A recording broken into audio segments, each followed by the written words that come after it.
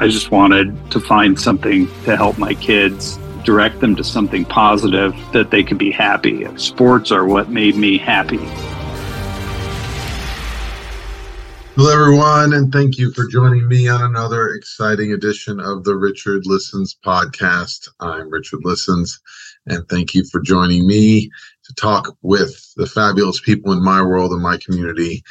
And today I'm excited to bring to you someone who crosses many of the areas that we talk about on the Richardlistens show, which include business, entrepreneurship, and, of course, athleticism, and combining the two, as well as being a parent and a sports parent, and how to integrate all these areas in one. So I'm very excited. Today, my guest, Mr. Ryan Lynch of Summit Equity Investments. Mr. Lynch he's a father of 3 kids, 2 daughters currently playing Division I soccer at Clemson, Allie and Danny, and he also played baseball himself at UCLA and went on to be drafted by the Minnesota Twins and played for the Padres and Baltimore Orioles. His brother John Lynch played professional baseball and football and is currently the general manager of the San Francisco 49ers. His father was a professional football player for the Pittsburgh Steelers, and he is currently a partner at Summit Equity Investments, a real estate investment firm. He's been a licensed contractor since 2008 and has invested over $1.5 billion in real estate and held ownership interest in over 2.5 million square feet of property in California, Arizona, Texas, Florida, Maryland, and Michigan. He's a member of the board of Children's Burn Foundation and serves as the president of the West Los Angeles Little League. He obtained his BA in history from UCLA and the brother-in-law of Joe Rosen, the president of Summit Equity Investments. Without further ado, it is my honor and pleasure to bring in Mr. Ryan Lynch. Welcome to the show, Ryan Lynch. Thank you for joining us this morning. Thank you for having me. How are you enjoying this heat wave in Southern California? It's not too bad if you're inside. All of a sudden, the jacked up AC. I see the purpose. Yeah, we've had a few AC issues at my office, but other than that, we're hanging in there. So you are a partner and one of the founders of Summit Equity Investments? Yeah. I founded this company with 2 partners, a very close friend and my brother-in-law, in 2009, after the world had pretty much an economic meltdown. And we saw that there was some great opportunity in real estate to kind of take advantage of what had happened. And we were able to move pretty quickly and build our company pretty quickly as well. Yeah, and I was reading off to our listeners in your bio all the different states that you're located in.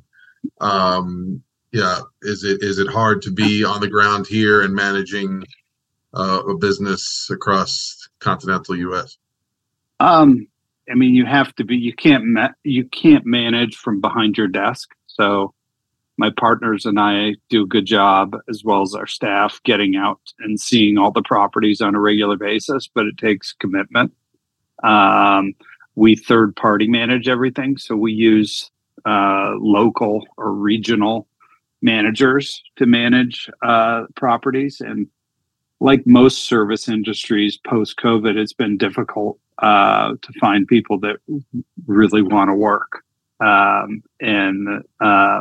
So it's hard, but we're on top of it, and we feel there's still, even though there's some uncertain economic times right now with high interest rates and all that, we still feel there's a lot of opportunity out there. Right. This is a good, segue, or we'll bounce back and forth between your experience as an athlete and interactions with the sports psychology world and the need to be flexible and adaptable.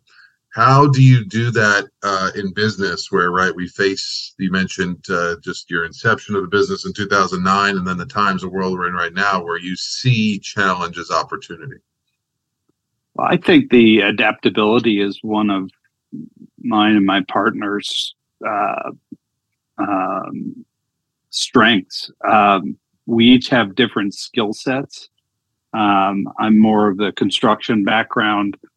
My other partner, Michael, is day-to-day operations, and then my brother-in-law, Joe, has a legal background, but all of that kind of melds together in the operations side. And our ability to adapt, I think, it comes across in a lot of different ways. We adapt to different markets. We had been in Arizona. We've been out of Arizona once we thought things got overbought there and moved to Nashville or Indianapolis or Charlotte. So I think we're able to adapt that way. We're also not afraid to try new things if we feel it might be able to make us money. For example, we built the largest solar project on an apartment building in Arizona.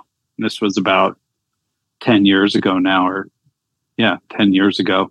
And it was a no-brainer deal for us, but that's just a kind of an example where we've been able to adapt and in challenging times, like I think we could be heading into, that is a very important thing, to be able to find different ways to be successful. And that's kind of applicable across anything you do. Right. Sounds like having a team or having partners that have those strengths and that you align in that way certainly helps. Yeah, you have to be able to rely on people you work with and people that work for you or people you work for that matter. We have investors we certainly don't want to let down. But at the same time, we're heavily invested personally in these deals. So we are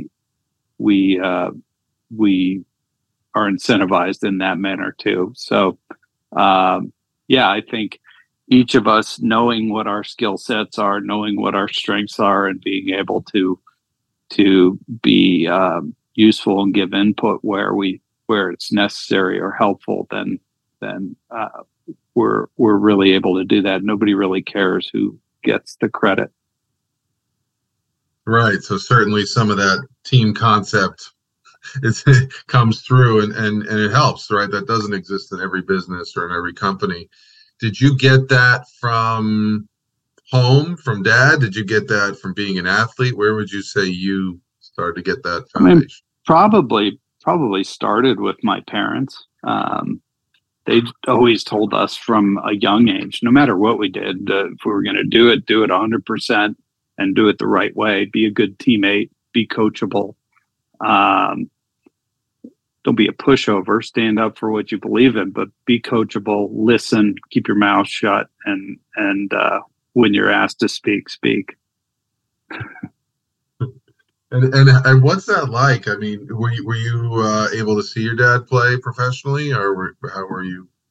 I was not. My dad had a very short career. I guess you'd consider it a cup of coffee with the Pittsburgh Steelers. I was born 5 years after that. So neither myself nor either of my siblings were able to truly see it. But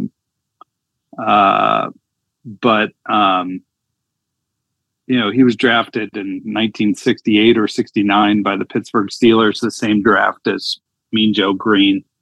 And they had it was Chuck Noll's first year. They weren't a good football team, but he blew out his knee, and that pretty much back then ended your career. So, but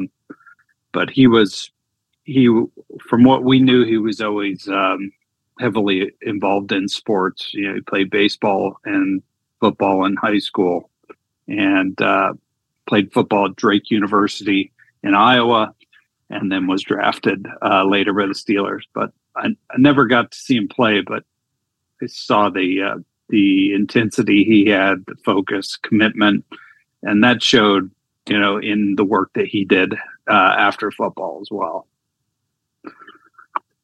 Did he move into coaching, or did he move into business? No, he actually was in sales. So he, back in the 60s, even in the off season, they had other jobs. So he started out, I think, selling used cars, and then he sold ad time for the Chicago Tribune, and then he got into radio ad sales and worked his way from sales to sales manager to general manager to actually owning a large radio company that he sold in the late 90s when there was a lot of consolidation.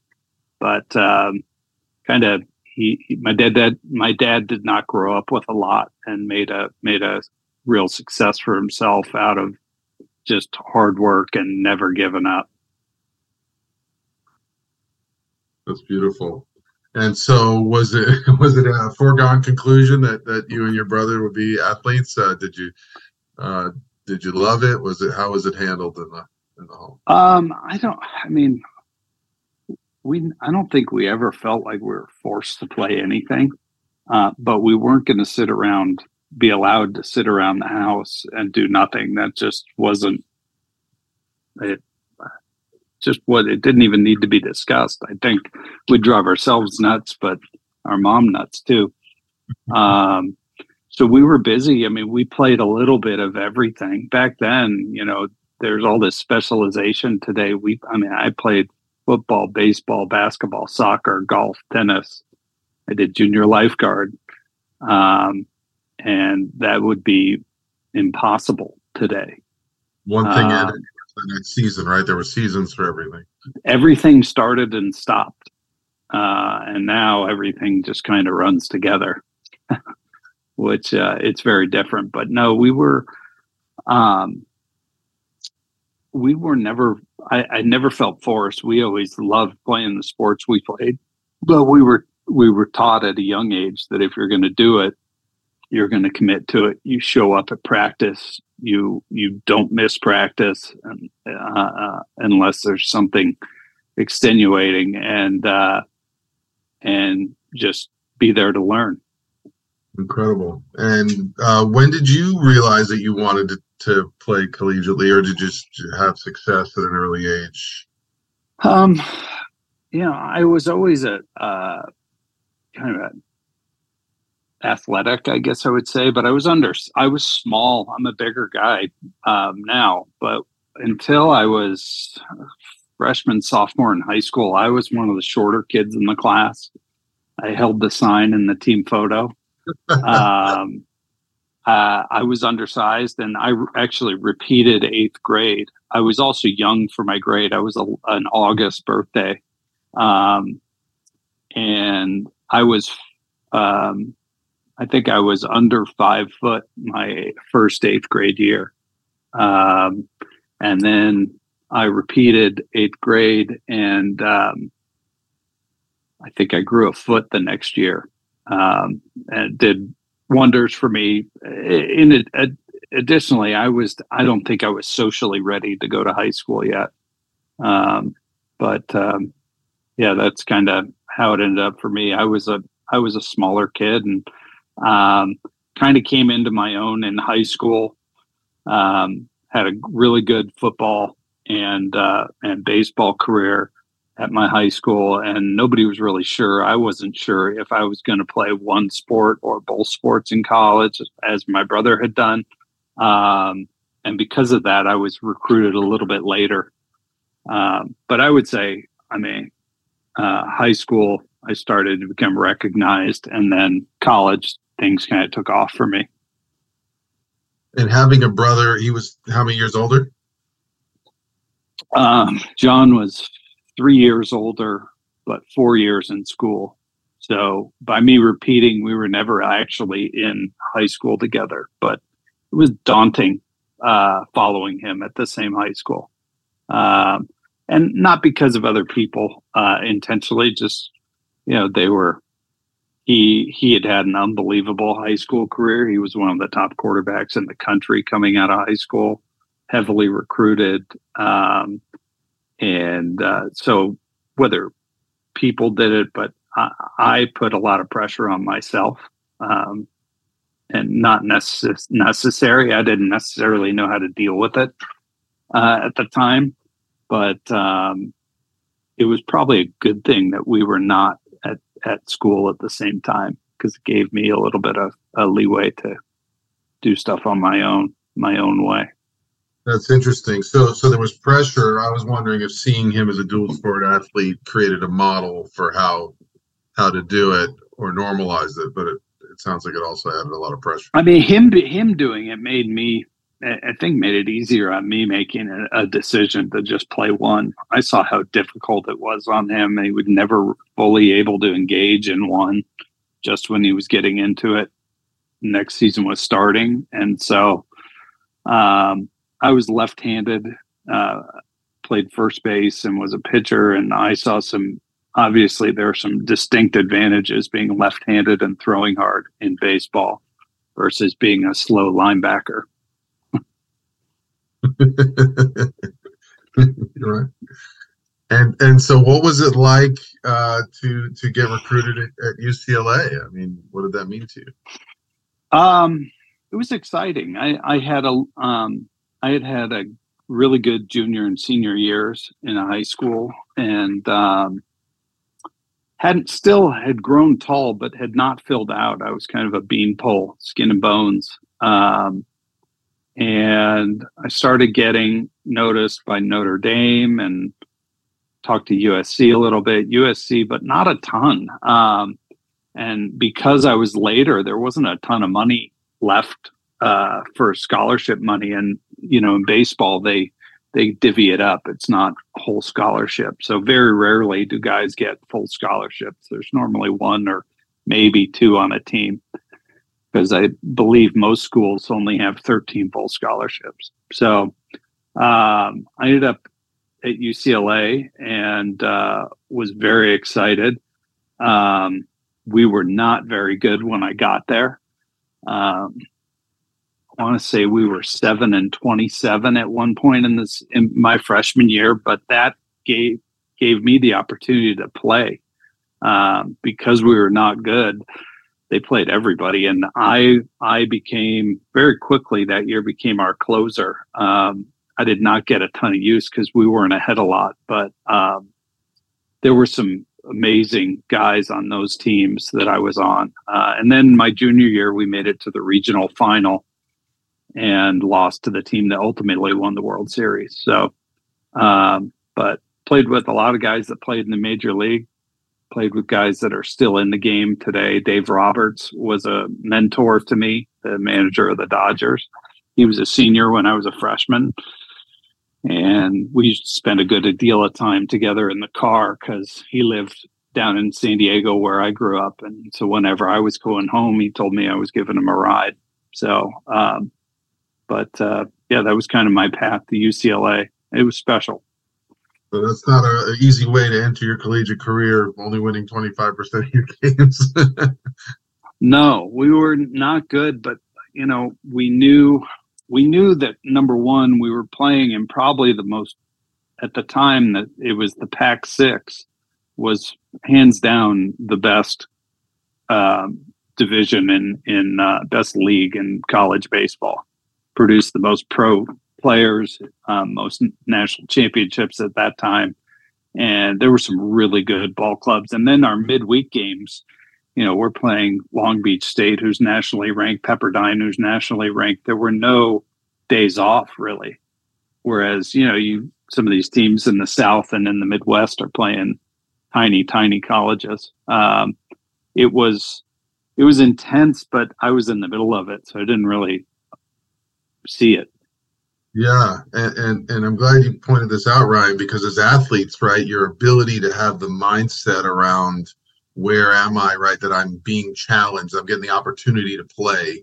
So how we deal with success or perceives or wins and losses, and the ability to handle that, right? It's really hard adjustment for a lot of talented athletes to go to top name schools and maybe not play as much originally or go through this transition phase. How do you think you were able to have that mentality to go through that time? I mean, for me, it was just a decision. I was a heavily recruited first baseman, was a very good hitter, and I got to UCLA, and maybe the second week I was there, we were working out. The coach said, "Look, we have a preseason All-American at first base. You can redshirt or pitch." And I hadn't pitched a ton, but I had pitched enough. I said, "I'll pitch." I never played first base again. So that was kind of the choice I made. Sure, I was upset I couldn't hit. I begged them for the next 3 years to let me hit, and finally did get to hit later in my junior year, and ended my career 1-for-1. But good, yeah. But yeah, sometimes you don't find success right away, and it takes a lot of different things, but you just have to be able to figure out a way to solve your problems in a healthy manner. And at that time, I didn't always know how to do that. And because everything, as you escalate up the ladder of sports or anything, it just gets harder and harder because everybody's good at their job. And it gives you the moment where you look around and you say, wow, everybody's good. Like, how do I fit into this? Am I good enough? Right. And for a lot of athletes, that's a hard place to be, right? When you've been the most dominant, the strongest. It is. And you see guys literally fold. I mean, I saw teammates that couldn't deal with it and literally never made it on the field because of it. I was always fairly relaxed. I mean, my dad was intense growing up, but I thought always fair. But you always knew where you stood with him. And just some people, and maybe him being tough on us, helped prepare us for that, because college coaches and pro coaches are interested in one thing: keeping their job, and so they have to win at all costs, and that doesn't always necessarily put what's best for you first. Right, very tough lesson to learn at 18. Yeah, absolutely. But you did that culture at UCLA, that fitting in, finding your way, finding your path, prepare you for being a professional?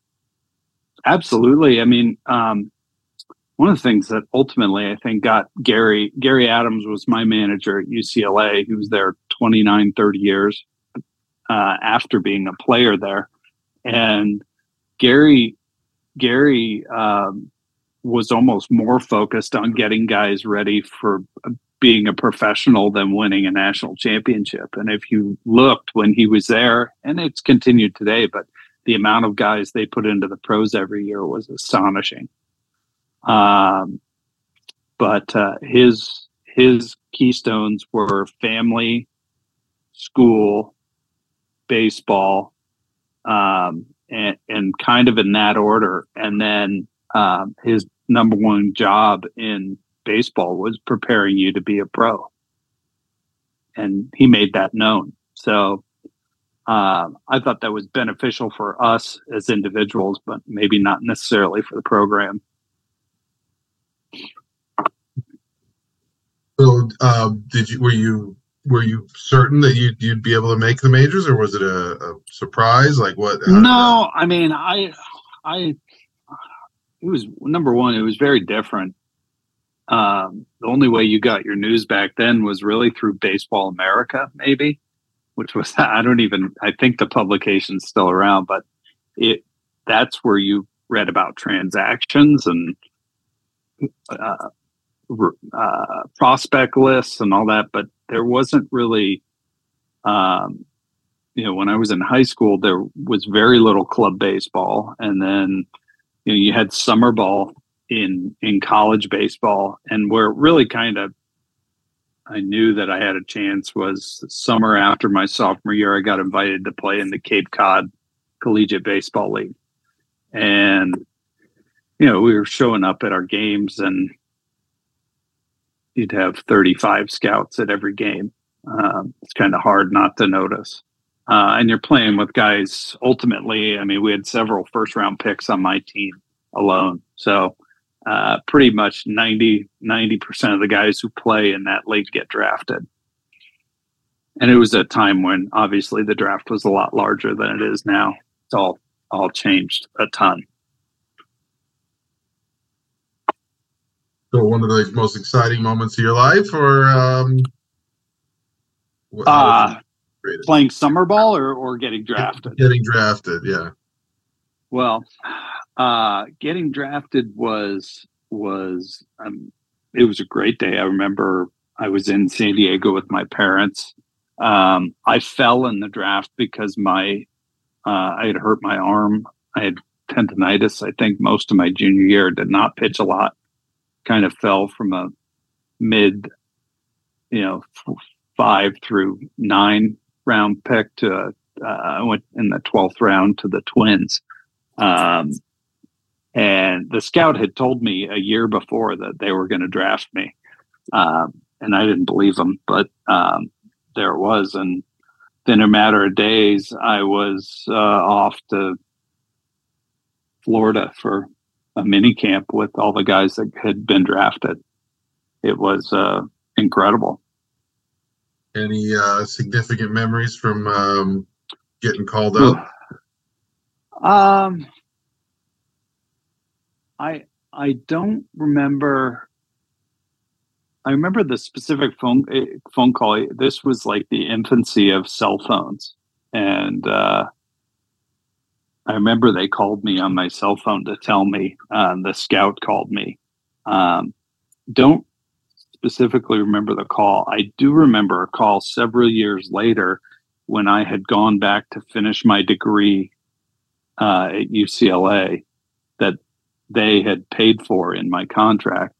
And the scout called me out of the blue, not for a great reason, tell me that he was sick with cancer, but I told him I was sitting on the floor graduating at UCLA with the money he had given me the years earlier.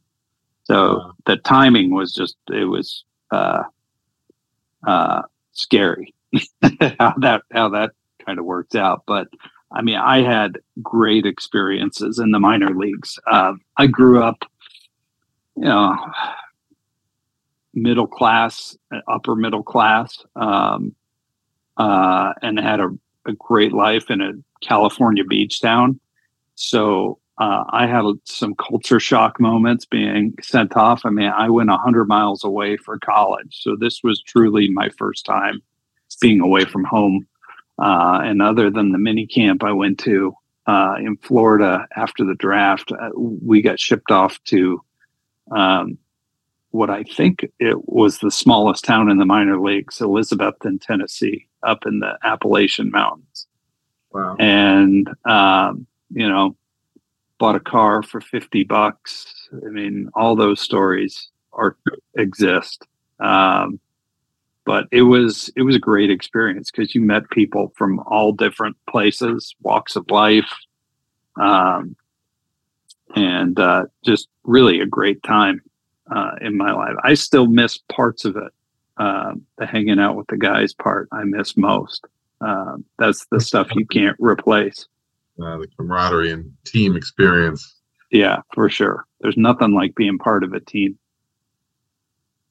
Yes, and I want to, I know your time is short today, and I want to make sure that we get to your experience as a father, a sports parent, and being able to carry this forward for your own children, and perhaps maybe this is some of the motivation for creating this for them, and also about your work. We read about some of your charitable work. How has that been? Has it always been from the beginning a foregone conclusion that your children would be athletes? I mean, I would love my kids to be interested in things I'm interested in because then there's commonality, but I really just want them to be happy in whatever they're doing. Now, coming from the family I come from, like you walk into my parents' house, there's always sports on. Something is on, so it's hard to be part of the family, I guess, and not be involved in sports somehow. Between my brother's kids and my sister's kids, there's several Division One athletes. The athletic gene is clearly there. You never know when a kid's born if they're going to be a good athlete. You just want your kids to be happy, and in a time, and even in LA, a place where I think it's tough to grow up and be a kid with all the ancillary stuff that's going on at school and in the world today. It's just I just wanted to find something to help my kids, direct them to something positive, and so that they could be happy. Sports are what made me happy. Other than my cousins that I'm very close with, I come from a very close family, but other than my cousins, my teammates were my closest friends, always, without a doubt. I never went to school with most of the kids I played sports with until high school. I always went to private school, and then in high school, I switched to the public high school near our house. And while I never went to school with them, I was playing sports with them. And so when I got there in high school, I had all my sports friends built in when I got to that school. But, I have two older daughters, a 20-year-old and an 18-year-old. And my older daughter refused to play soccer, would not play, and actually did not start playing till her younger sister said, "I'll play." So they started playing soccer at the same time. And they had done, dance and all the different things that little girls want to do, dance, softball, and they just weren't interested.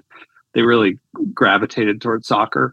I grew up playing soccer. I played on a competitive team till I was about 15, and then American football. I kind of had to choose at that point, but played on a highly competitive team. We traveled internationally. We had 7 or 8 guys play Division I soccer, and one played on 3 World Cup teams for the U.S., a guy named Frankie Haydock.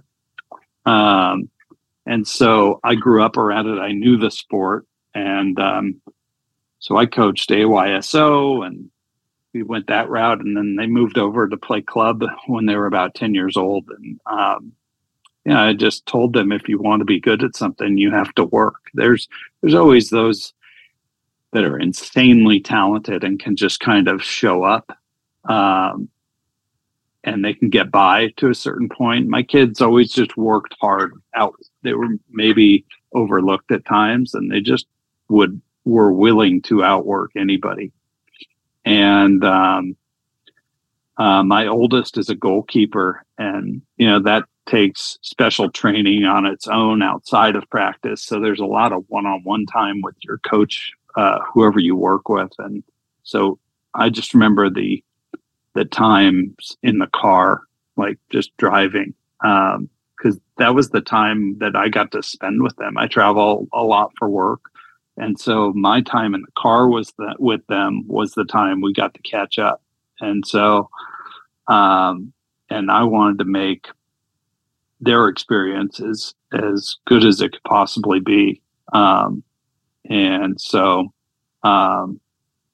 we were off and running with soccer. And then I want to ask you about that real quick, Ryan, because yeah, I have the advantage. I always tell my son, who's off in Spain playing soccer, that I'm a basketball guy, and I have 3 kids that all play soccer. That the advantage was that I didn't know anything about the sport. So I couldn't say anything. So how did you, as an athlete, as this family of athletes, how do you keep it the context about the relationships and about fun? Look, I like winning, period. I like winning. But there's a lot to be learned from losing too. And There were always moments where I needed to take a step back. I was too intense or just not handling things the right way. But it's really just about having perspective and making sure they're happy.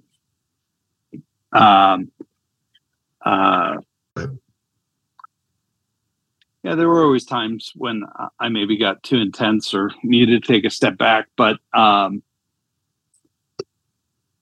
didn't care whether they played through grade school, through high school, through college. Just the kind of this, I just wanted them to, if they were going to do it, commit to it 100% and work as hard as they could. And wherever that landed them, then that landed them. If they decided at a certain age, like they were done with it,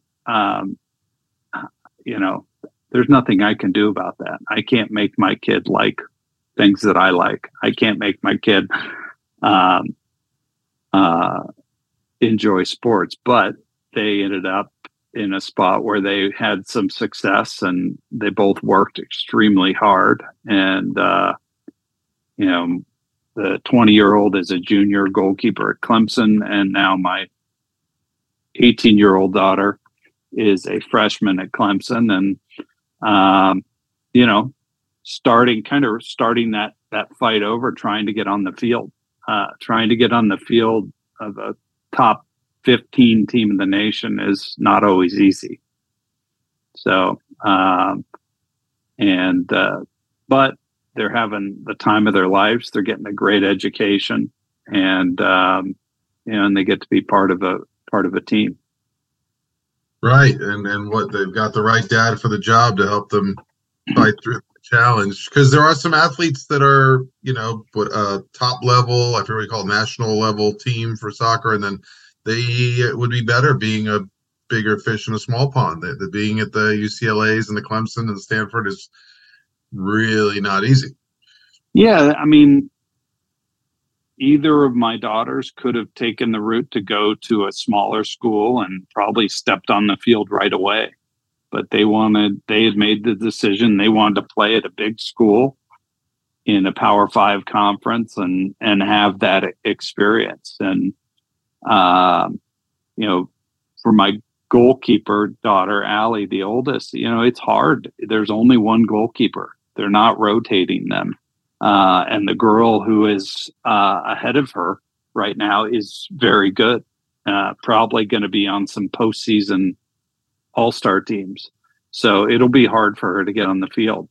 And it's just about Allie keeping the right mindset to be ready if she's called on and take advantage of the opportunity when she is called on. And if not, then her time will come next year when the girl graduates.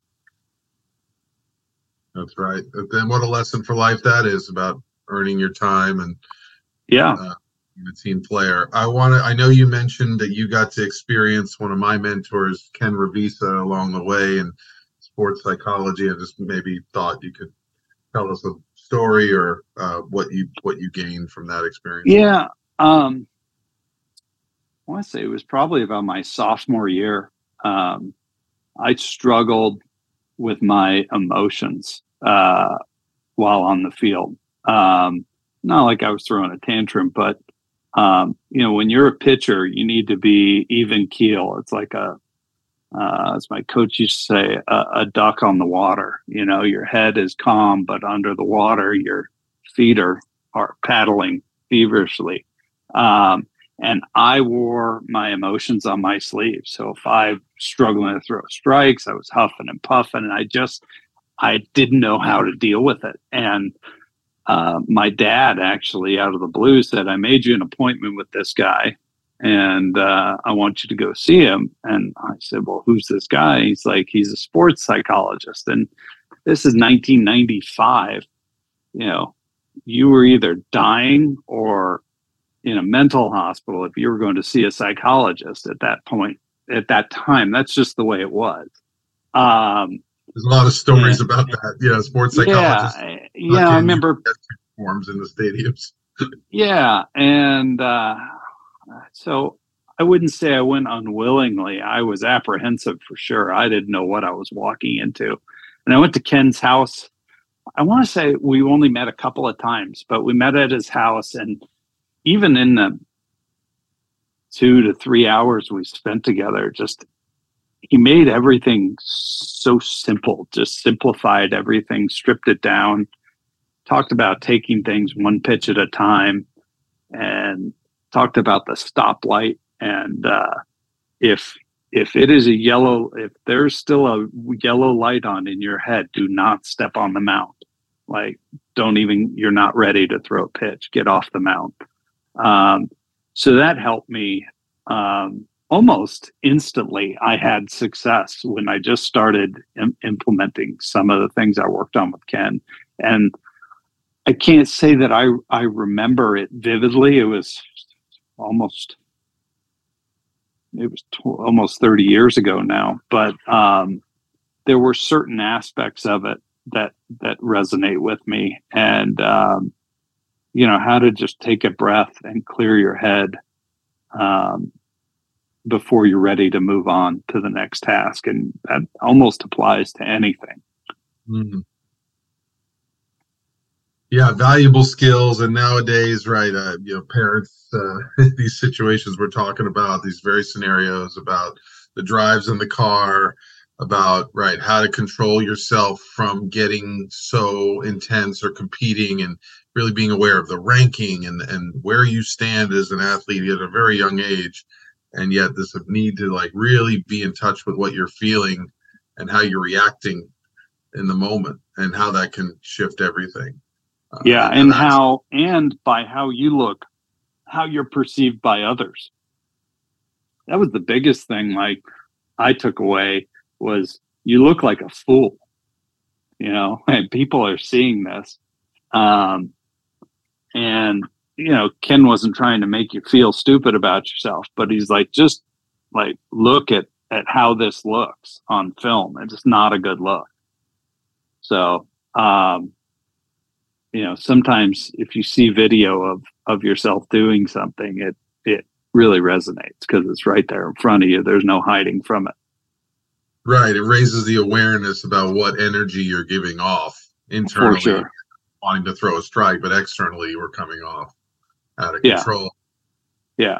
And it's not like you had Ken who was just saying, you always hear people yell from the stands when a guy's struggling, throw strikes. Well, I'm trying to throw strikes. A lot of other stuff going on here. So a lot of stimuli to block out even that as a lesson for life. Absolutely. So you're continuing this journey on with your son, with baseball. You've got the Heart Burn Foundation. Is that the name of it? The Children's Burn Foundation. Yeah. Yes. I've been involved with the Children's Burn Foundation. I was on the board until about 4 years ago. Or 3 years ago, but have stayed involved. I got involved with the Children's Burn Foundation in probably around 2010, 2007. I was in an accident and burned my hands, and was in the hospital for about a month at the Grossman Burn Center in Van Nuys. It was at Van Nuys Hospital at the time. It's now at West Hills, and that's just it's an organization where they create programs for kids that have been through burns, and also provide treatment for kids from all over the world and within the U.S. who need burn treatment, whether that's cosmetic surgery or surgery just to make their quality of life better. So it's a great organization that I've been involved with for a long time. Yes, amazing work, and we thank you for everything you're doing. So is there chances you'll get pulled back into coaching, or is it retired for now? My coaching days, I think, are over. I work with my son in the batting cage a lot. that's the only coaching I do, really. And I'll help them where I can, but I'm going to leave it to the professionals and just enjoy watching at this point. Yeah, that must be a joy for you. Do you get that? Have you been to Clemson at all to see your daughters play?